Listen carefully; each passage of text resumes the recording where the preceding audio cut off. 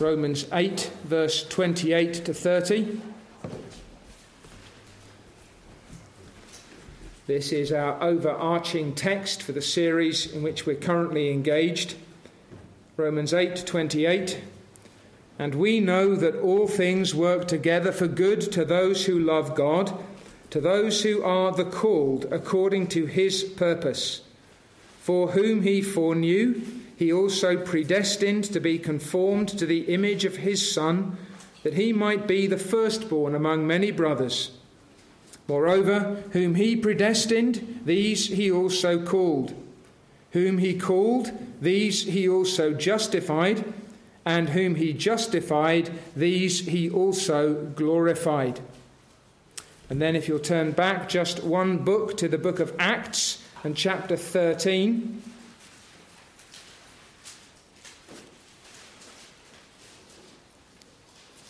Acts and chapter 13. From verse 13 in that chapter, we're not going to read the whole section, but Paul and his party arrive in Pisidian Antioch. There are two Antiochs, one in Syria and one in this place Pisidia. And when he arrives there, he goes in and preaches in the synagogue. And he does something very similar to what Stephen did when he preached. He gives first of all a brief but sweeping history of the nation, and then he drives in at the verse 23 that according to the promise from David's seed God raised up for Israel a Saviour, Jesus. And then he concentrates primarily on the reputation and the actions of our Lord Jesus Christ, focusing on his death and then his resurrection in accordance with some of those particular prophecies that were made. Verse 38 begins the apostles' conclusion. Acts 13, verse 38. Therefore let it be known to you, brothers, that through this man is preached to you the forgiveness of sins. And by him, everyone who believes is justified from all things from which you could not be justified by the law of Moses. Beware, therefore, lest what has been spoken in the prophets come upon you. Behold, you despisers, marvel and perish, for I work a work in your days, a work which you will by no means believe, though one were to declare it to you. So when the Jews went out of the synagogue, the Gentiles begged that these words might be preached to them the next Sabbath. Now when the congregation had broken up, many of the Jews and devout proselytes followed Paul and Barnabas, who, speaking to them, persuaded them to continue in the grace of God. On the next Sabbath, almost the whole city came together to hear the word of God. But when the Jews saw the multitudes, they were filled with envy, and contradicting and blaspheming, they opposed the things spoken by Paul. Then Paul and Barnabas grew bold and said, it was necessary that the word of God should be spoken to you first. But since you reject it and judge yourselves unworthy of everlasting life, behold, we turn to the Gentiles. For so the Lord has commanded us, I have set you as a light to the Gentiles, that you should be for salvation to the ends of the earth. Now when the Gentiles heard this, they were glad and glorified the word of the Lord, and as many as had been appointed to eternal life believed. Let's ask God's help once again. More light this evening, we pray, O God. More understanding, more affection, more grasp of the truth by us, and more grasp of the truth upon us. Lord, will you show us, teach us, enlighten us, instruct us, delight our souls with this so great salvation. Show us more of Christ and his saving sufficiency. For your glory's sake we pray. Amen. Amen. Whom God predestined, these he also called. Whom God called, these he also justified. And this with the intention, with the aim, that that those who are predestined and called and justified and ultimately glorified should be conformed to the image of his Son, that his Son might be the firstborn among many brothers, and so be much glorified in the salvation of all his people. These are the acts of God in salvation: predestination, calling, justification, and glorification. And one of the things that we're trying to do as we study them is to understand how our experience is explained by them, and how our experience of being saved and some of our responses to these things fit in with them. So last week we made our way from calling towards justification by way of conversion. We were in Acts and chapter 3, and we saw how the Apostle Peter, when the crowds came running together to see that man who was made to walk and to leap there in the porch of Solomon in the temple, said that if you repent and turn to God, then your sins will be blotted out, and times of refreshment will come from the face of God.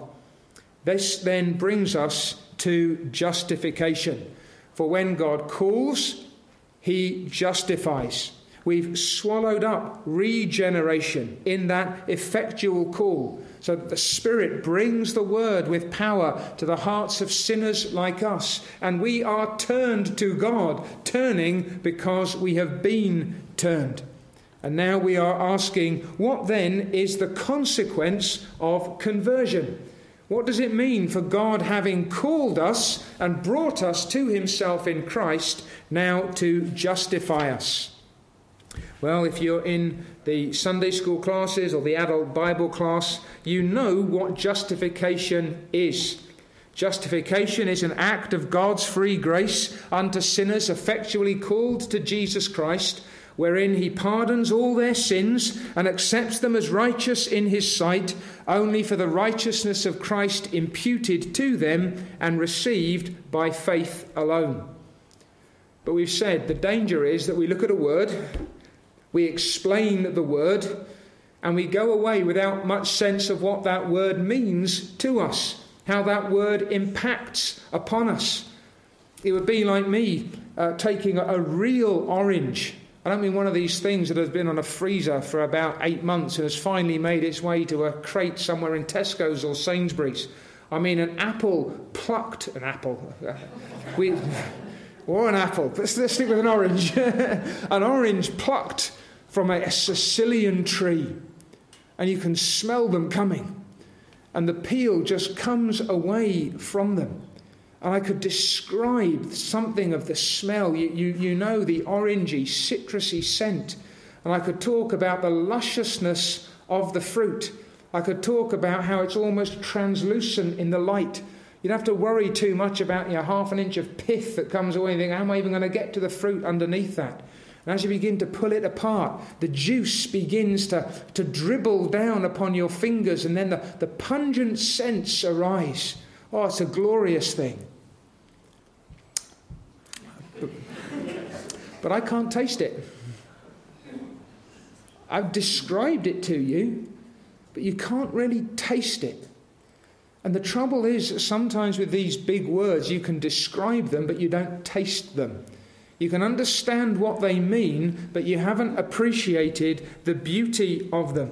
And what we're trying to do then, when we're looking at this language, when we're trying to understand this vocabulary, is to dive into it and to see it at work in practice, how this fits together, what it means for us, what it means for you, brother or sister, if you are a justified man or woman, having been called by God to Jesus Christ, and what it means for you if you are not yet in Christ, to have Christ offered to you for justification. And we're going to see it again then in the apostolic preaching and in the response to it. And it brings us close to home. It brings it face to face with us and for us. And for that we're going to go to Pisidian Antioch, where this man, Paul the Apostle, is preaching first of all to the Jews in the synagogue and then to the Gentiles in the city. And we're going to begin by understanding that Jesus is identified and proclaimed. That the Lord Jesus is identified and proclaimed.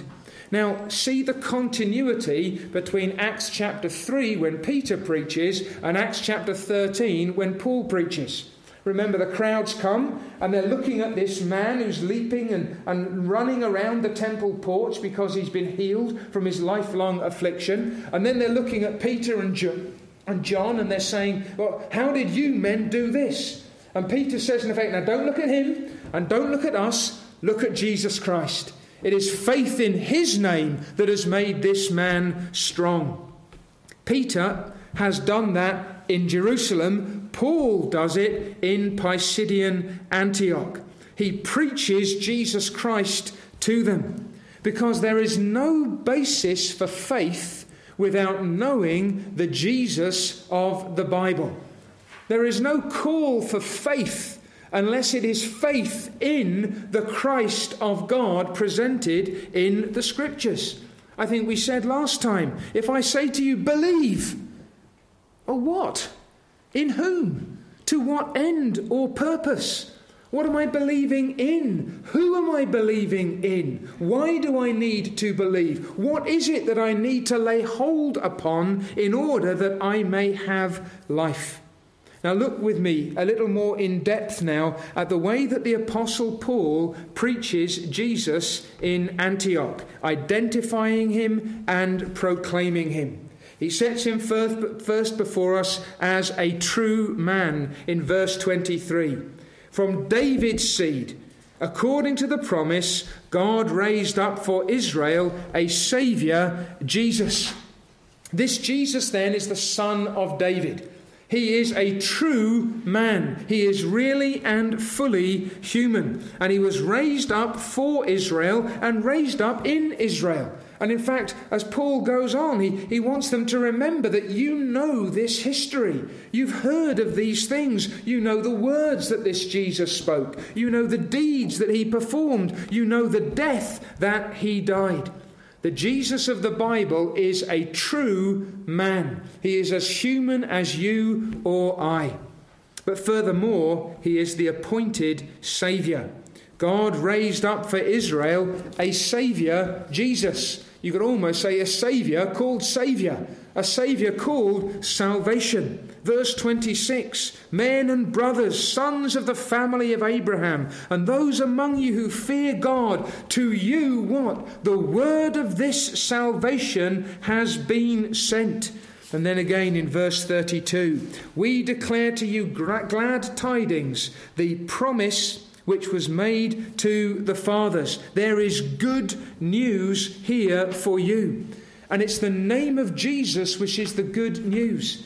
It's the name of Jesus which is the word of salvation. I think so much as to say that he himself is the word of salvation.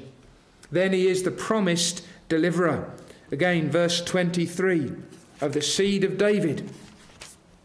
God raised up according to the promise. Didn't just come out of the blue. It was according to the promise that God raised up for Israel a Saviour, Jesus. Verse 27, those who dwell in Jerusalem and their rulers, because they did not know him, nor even the voices of the prophets, which are read every Sabbath. If you knew the prophets, then you would know Jesus of Nazareth. Verse 29, when they had fulfilled what? All that was written concerning him. Verse 32, we declare the promise which was made to the fathers. God has fulfilled this for us, their children. And that verse 34, he raised him from the dead, no more to return to corruption. He has spoken thus. Verse 35, therefore he also says in another psalm, that the Jesus of the Bible fits the prophecies of the Old Testament the way a key fits in the lock for which it was made. He is in every detail the one who was foretold. Then he was the innocent sufferer. Verse 28, they found no cause for death in him. He was without guilt.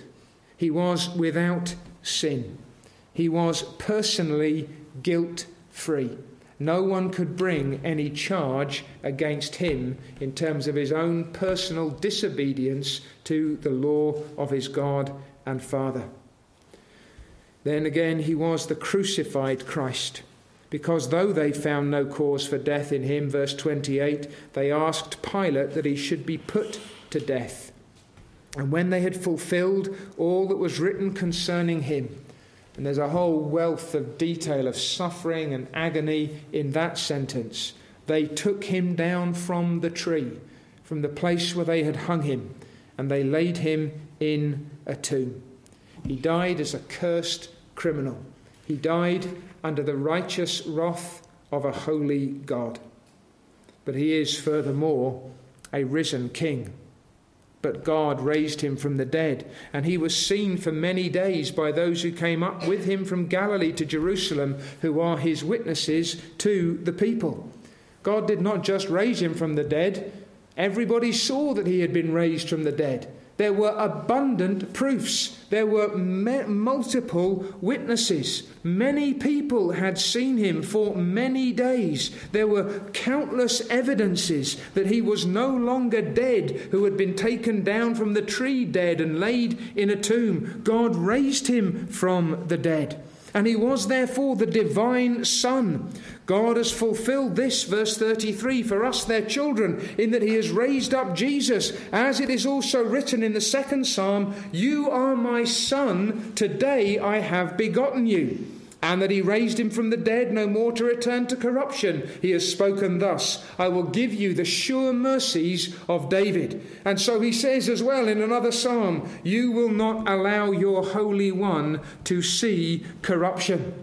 Here we have another way of saying what Paul does in Romans chapter 1 and verse 4, that Jesus was declared to be the Son of God with power by the resurrection from the dead. And in fulfilling all these prophecies, you are able to discern that the man who died and rose again was none other than the incarnate Son of God. And so he is now the glorified Lord. God did not allow his Holy One to see corruption. He is the inheritor of the covenant promises, sure, sweet and fixed, that God had made with David. David served his own generation by the will of God. He fell asleep, was buried with his fathers, and saw corruption. But the one whom God raised up saw no corruption. He lives, and he lives forever, and no one can topple him from his throne, and he will never fade or fail. Therefore, let it be known to you, brothers, that through this man, there is the Jesus identified and proclaimed. It is this man who is at the very heart of the gospel. This man who is the gospel. He is the word of salvation. Every promise that God has made points to him. And there is no salvation. There is no forgiveness of sins. There is no justification with God without him or apart from him. Now, Paul does it in a great deal more detail than we understand Peter to have done it in Solomon's porch. But it is the same Jesus who is preached. And it happens again and again and again where the apostles are making Christ known. When they come with this great gospel gun, as it were, and lay it against those who do not know God and his Redeemer, they proclaim this man. This is the stuff that they always bring to bear as you work your way through the epistles. When Paul says, "Remember what I said to you," what could you do? You could almost go back to Antioch in Pisidia and say, "Yep, that's the Jesus that you preached. We told you that he had to suffer and die and the third day be raised again from the dead." Sometimes we do it in greater detail. Sometimes we boil it down to the merest facts. But this is the man. This is the Saviour. This is the Redeemer. And it means, brothers and sisters, that if anyone today is going to be saved from their sins, we must preach this man to them. We must speak of this Jesus, and that means you need to know him. It means you need to know him for yourself. Not just know about him, but delight in him the way Paul delighted in him. Trust him the way Paul trusted in him. Be taken up with him the way Paul was taken up with him. Be persuaded regarding him the way Paul was persuaded regarding him. You must identify this Jesus. You cannot water down the biblical data. You cannot dilute the truth as it is in Christ. You cannot pull away from the elements that modern man and woman, with all their skepticism, think that they're not worthy to be taken account of. You cannot take out the parts that are obnoxious to men in all their self-righteousness and all their intellectual arrogance. This Jesus is the Son of God. He is the Son of Man. He is the Son of David. He is the promised Redeemer. He is the crucified Saviour. He is the risen Christ. He is the reigning Lord. And without him, there is no salvation for any one of us, let alone for anybody else. Jesus must be identified and proclaimed. And because of him, salvation can be declared and offered. See, this is the joy of it. This is the thrill of it. This is the excitement and the expectation of it. Because Paul knows the needs of sinful men and women like me and you. Paul knows that we are sick and that we need this medicine. Paul knows that we are dead and that we need life. Paul knows that we have sinned and that we need to be forgiven. Paul knows that we are wretched in ourselves, and the only way that we can have peace with God is if somehow we are reconciled to him and made acceptable in his sight. And so Paul is not saying, when I preach these sorts of things, I've got the brakes on at the moment. If that's any consolation, if you think we've been galloping for the last 20 minutes, I'm trying not to go any faster. I'm trying not to, thank you, brother. I'm trying to not get so excited that you can't follow me, both for speed and for where I think I'm going. Why? Because it should not be possible for us to say, so I want you to know about a man called Jesus of Nazareth. He's the Son of God. That means he's a divine person. He was the son of David. That means he's descended from that king. He comes down through the line. He's a really great Saviour. All the promises point to him. That's all true. Do you think that's how Paul preached in Pisidian Antioch? Can you read it? Look at it again with me. Try and put yourself in the synagogue. Men and brothers, if you have any word of exhortation for the people, say on. Paul, verse 16, stood up, motioning with his hand, and he said, Men of Israel, and you who fear God, listen, pay attention. I've got something to say to you. The God of this people, Israel, chose our fathers and exalted the people when even his history is thrilling, isn't it? Even his sense of what God has done in times past lifts this whole thing and lays the foundation. And then when he comes to verse 23, from this man David's seed, according to the promise, God raised up for Israel a Saviour, Jesus, after John had first preached before his coming the baptism of repentance to all the people of Israel. Can you hear him saying, so I want you to know that through this man is preached the forgiveness of sins? Does he feel like that himself? Do you think the people to whom he preaches are feeling like this at this point? No, this is a sermon. This is forceful. And even if we are not in the pulpit, even if we're on the streets or with our children or amongst our friends, let them know that this Jesus matters to you and needs to matter to them. Why? Because through this man is preached to you the forgiveness of sins. And by this man, everyone who believes is justified from all things from which you could not be justified by the law of Moses. Paul says this man is the answer to the two most pressing questions that you can ever imagine having to answer. How can I be clean in the sight of a holy God? And how can I be righteous in the sight of a righteous God? How can I be clean in God's sight? And my friends, it's the same answer as Peter had in Acts chapter 3. That if you repent and are converted, that when you repent of your sins and turn to God, what did Peter say? Your sins shall be blotted out.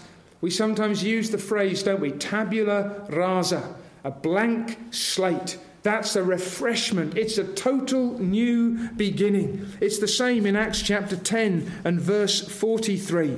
To him all the prophets witness that through his name, not just in some random way, but through the name of Jesus, whoever believes in him will receive what? Remission of sins, pardon full and complete and pure, final and absolute.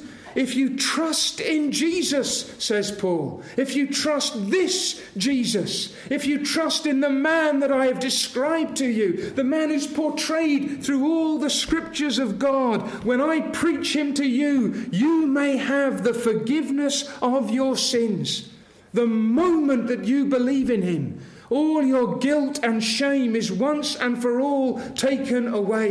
The pardon is full. The pardon is free. The pardon is final. There is now nothing left of the record of your sin in the sight of God. You have been washed in the blood of the Lamb, and though your sins were like scarlet, now they are white as snow. It's done and it's gone, and the record of every transgression and iniquity against God has been entirely taken out of the equation. Your sin is taken away and God remembers it no more. And then, by him, everyone who believes, and here's our language, is justified from all the things from which you could not be justified by the law of Moses. So how can a sinner be righteous in the sight of God? How can you go from being a man or a woman, a boy or a girl under condemnation, to being approved by God? How can you go from being under the wrath of the Holy One of Israel to being embraced by his hand and brought into his kingdom? And there's really only two possibilities that men can consider. The first of them is works. Can you work hard enough? Can you do enough? Can you obey enough? The law of Moses. You know the law of Moses, especially if you're a Jew in Pisidian Antioch in the synagogue. At least most of you here have some sense of the 10 Commandments. Have you obeyed them? No. Not the first table and not the second table. You have not loved the Lord your God with all your heart, with all your soul, with all your strength, and with all your mind. You have not loved your neighbour as yourself. You have fallen short of the glory of God. The law of Moses, even if we boil it down to the 10 Commandments, will not justify you. What does the law do? It exposes you. You shall have no other gods before me. Then I deserve hell. You shall not take the name of the Lord your God in vain. Then I deserve hell. You shall not worship God by any image or any other way not appointed in his word. Then I deserve to be in hell. You shall keep the Sabbath day holy.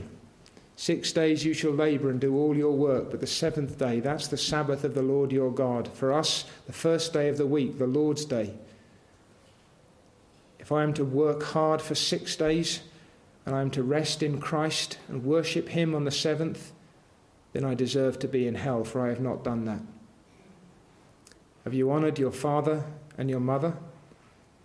Have you kept yourself pure in thought and in word and in deed? Are you free from envy and covetousness? Is there any hatred in your soul? My friends, the law exposes us. The law accuses us. The law by no means acquits us. When we come up against the standard of the law, it damns us. It utterly condemns us. Our best efforts fall short of the glory of God. Your righteousnesses, your highest attainments in moral excellence, are like filthy rags in the eyes of the altogether holy God. You cannot be made right with God by obedience to the law of Moses. The best obedience of your hands dares not claim to have obeyed the law's demands. There is nothing that you can do in yourself.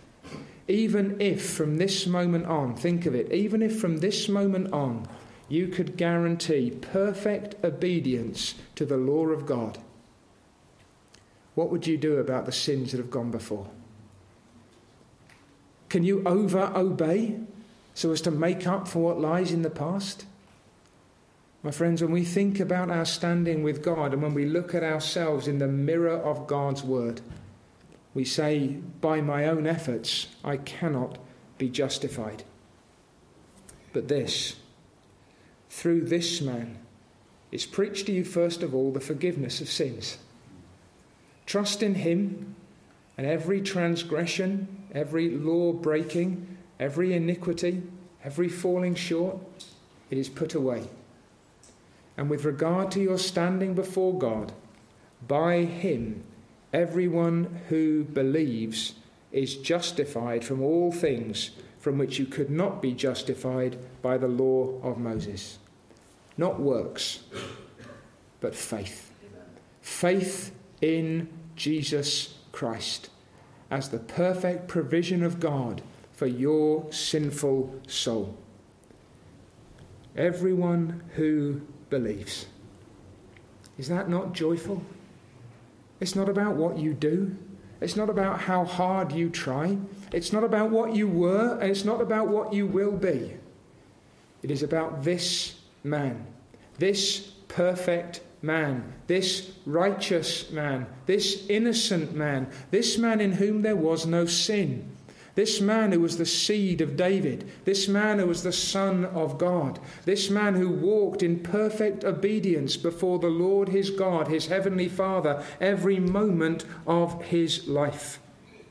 And Paul says, if you will only grasp this man, if you will entrust your soul to this man, if you will rely upon him and all that he is and the things that he has done, then God will prove himself to you just and the justifier of the one who has faith in Jesus.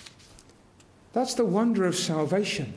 God does not abandon truth and righteousness. God magnifies it. God does not turn his back upon holiness. God underscores it and elevates it.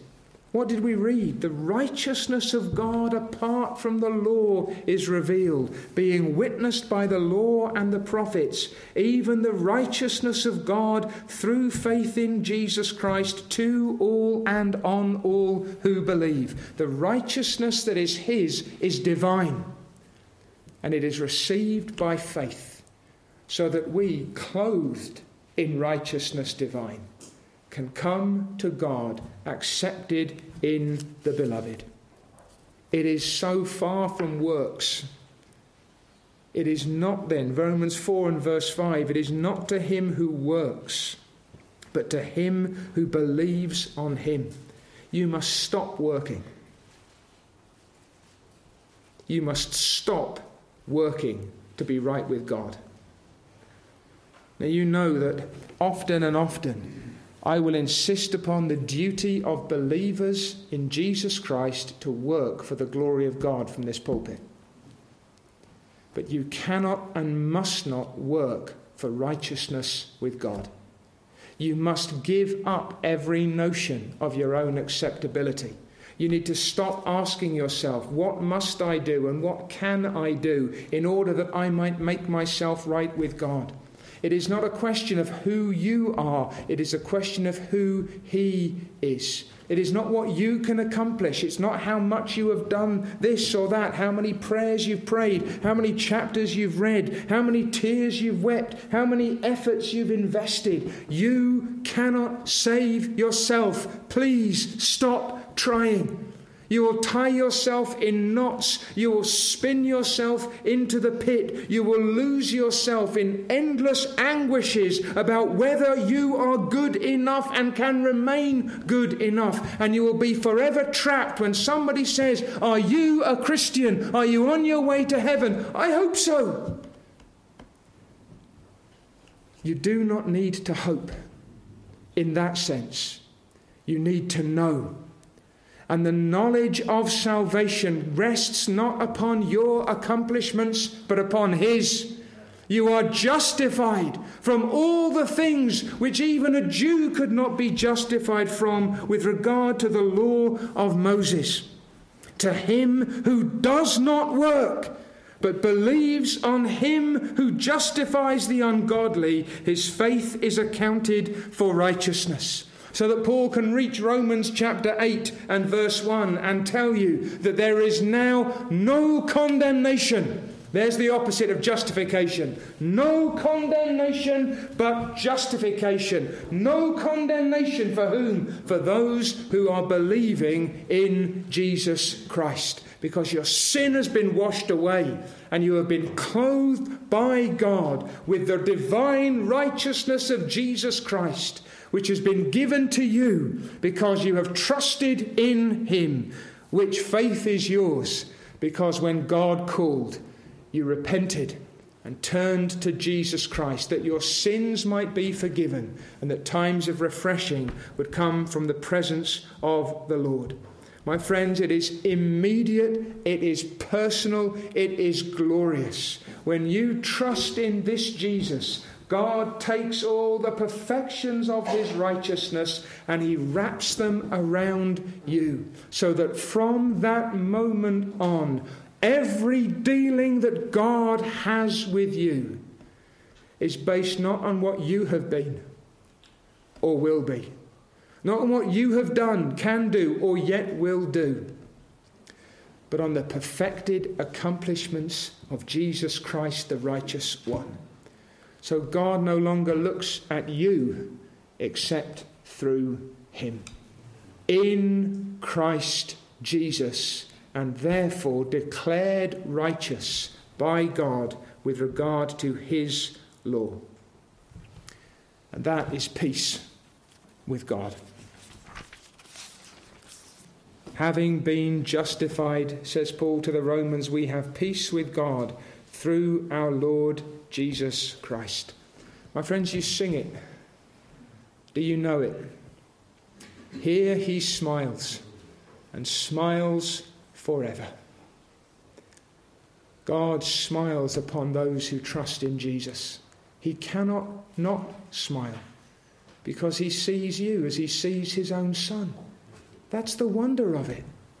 God made Him who knew no sin to be sin for us, that we might become the righteousness of God in Him. Do you see how foundational this is? Do you see how this thrills and attracts and drives the apostolic witness? Do you see how this is absolutely central and crucial and fundamental? That through this man is preached to you, the forgiveness of sins. And by Him and by faith in His name, you can be justified from all the things from which you could not be justified by the law of Moses.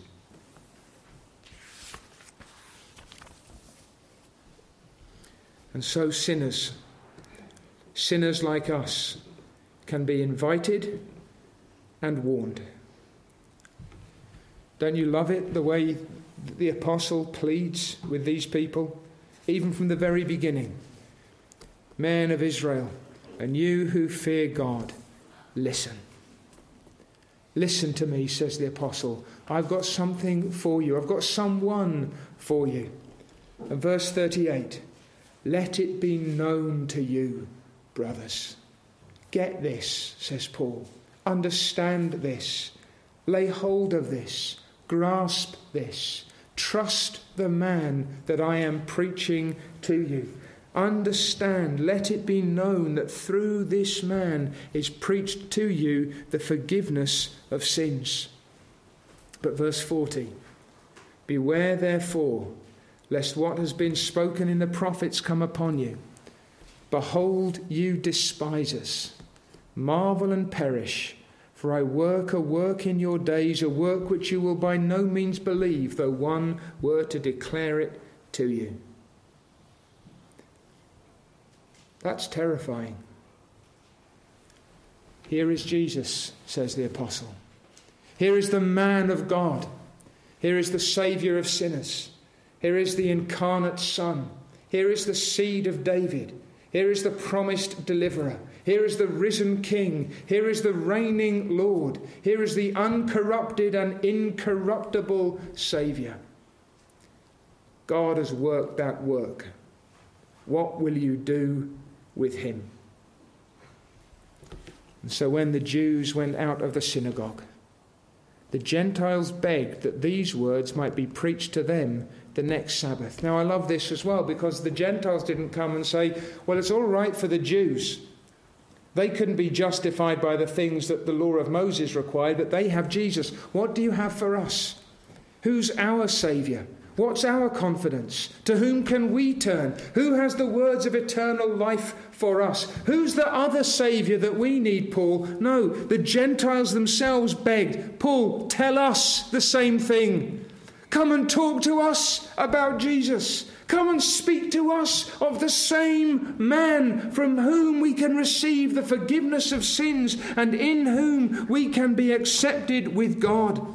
And the Paul and Barnabas, they come back the following week and they talk to them, and the whole city comes. And the Jews, they don't hear the good news now. They see the crowds and they're angry. They don't want these people coming to Jesus. And Paul and Barnabas grew bold and said, it was necessary that the word of God should be spoken to you first. But since you reject it, you're turning your back upon the word of salvation.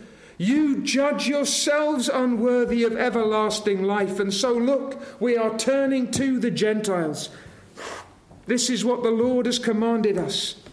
I've set you as a light to the Gentiles, that you should be for salvation to the ends of the earth. This is Christ, and this is the proclamation of his name. Here are these ambassadors of the Lord Jesus, and they are the light of the world because they're speaking Jesus to these multitudes. And when the Gentiles heard this, they were glad and glorified the word of the Lord, and as many as had been appointed to eternal life believed. Do you want to put that a different way?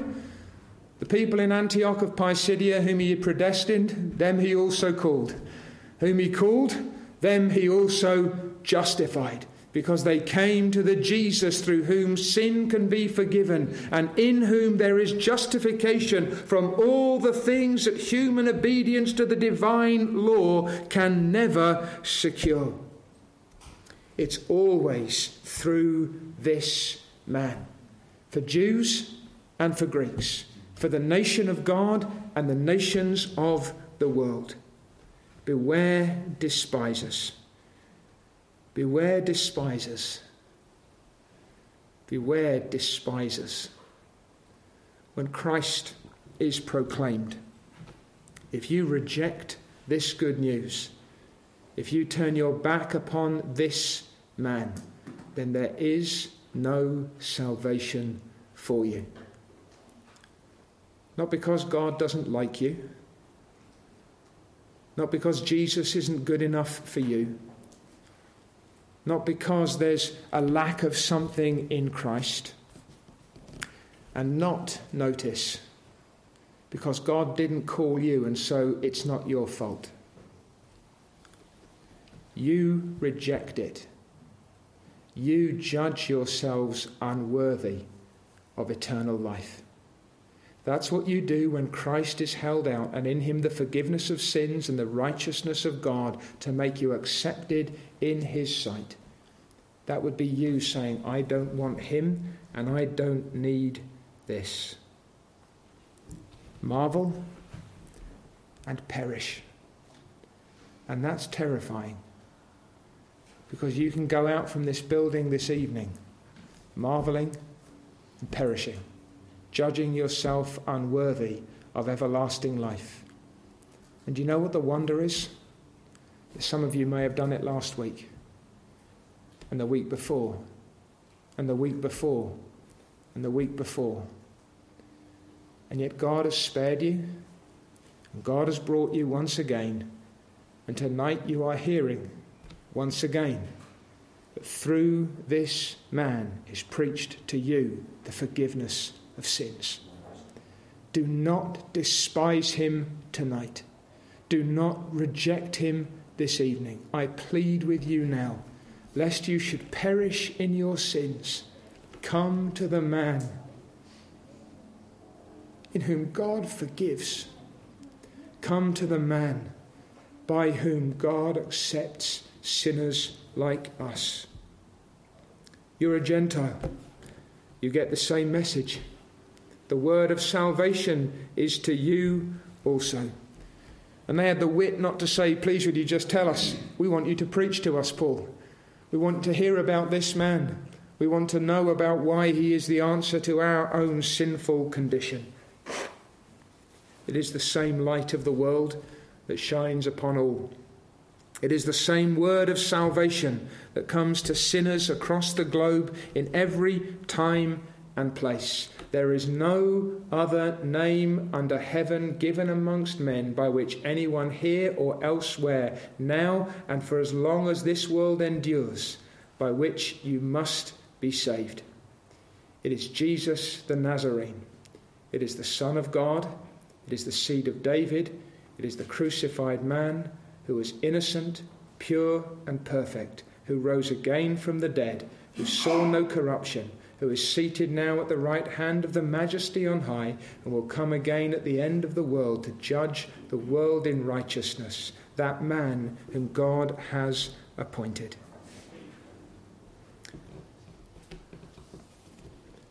You can be out of here this evening in gladness and in glory. If this is your Jesus, you should be. If this becomes your Jesus, you shall be. The Gentiles heard that God had set Christ by his preachers as a light to the Gentiles, that you should be for salvation to the ends of the earth. And the Gentiles were glad and glorified the word of the Lord.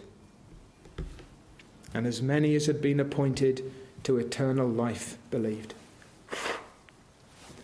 God called, and God calls still. And the God of all the earth, merciful, kind, gracious, most righteous, most just, most holy, most loving, most gracious, that God says that if you will trust in my Jesus this evening, your sins will be blotted out. That by which you deserve hell will be taken away from you now and forever. And you can be justified. You will be, by faith in this man, from all the things from which you could not be justified by the law of Moses. If you trust this man, if you cast yourself upon this man, if you abandon all your own efforts and endeavours and throw yourself body and soul upon Jesus of Nazareth as he is presented to you in the Scriptures, if you will now repent and turn to God, if you will believe in him whom God has raised from the dead, you must be justified. God will show himself just because your sin has been punished in that Christ. God will show himself just because that divine righteousness will be put to your account. God will be just and the justifier of whoever has faith in Jesus. And you will have now and always peace with God, accepted in the beloved, assured of your salvation, and guaranteed for everything which follows on. For those whom he predestined, these he also called. Whom he called, these he also justified. and whom he justified, these he also glorified. Amen.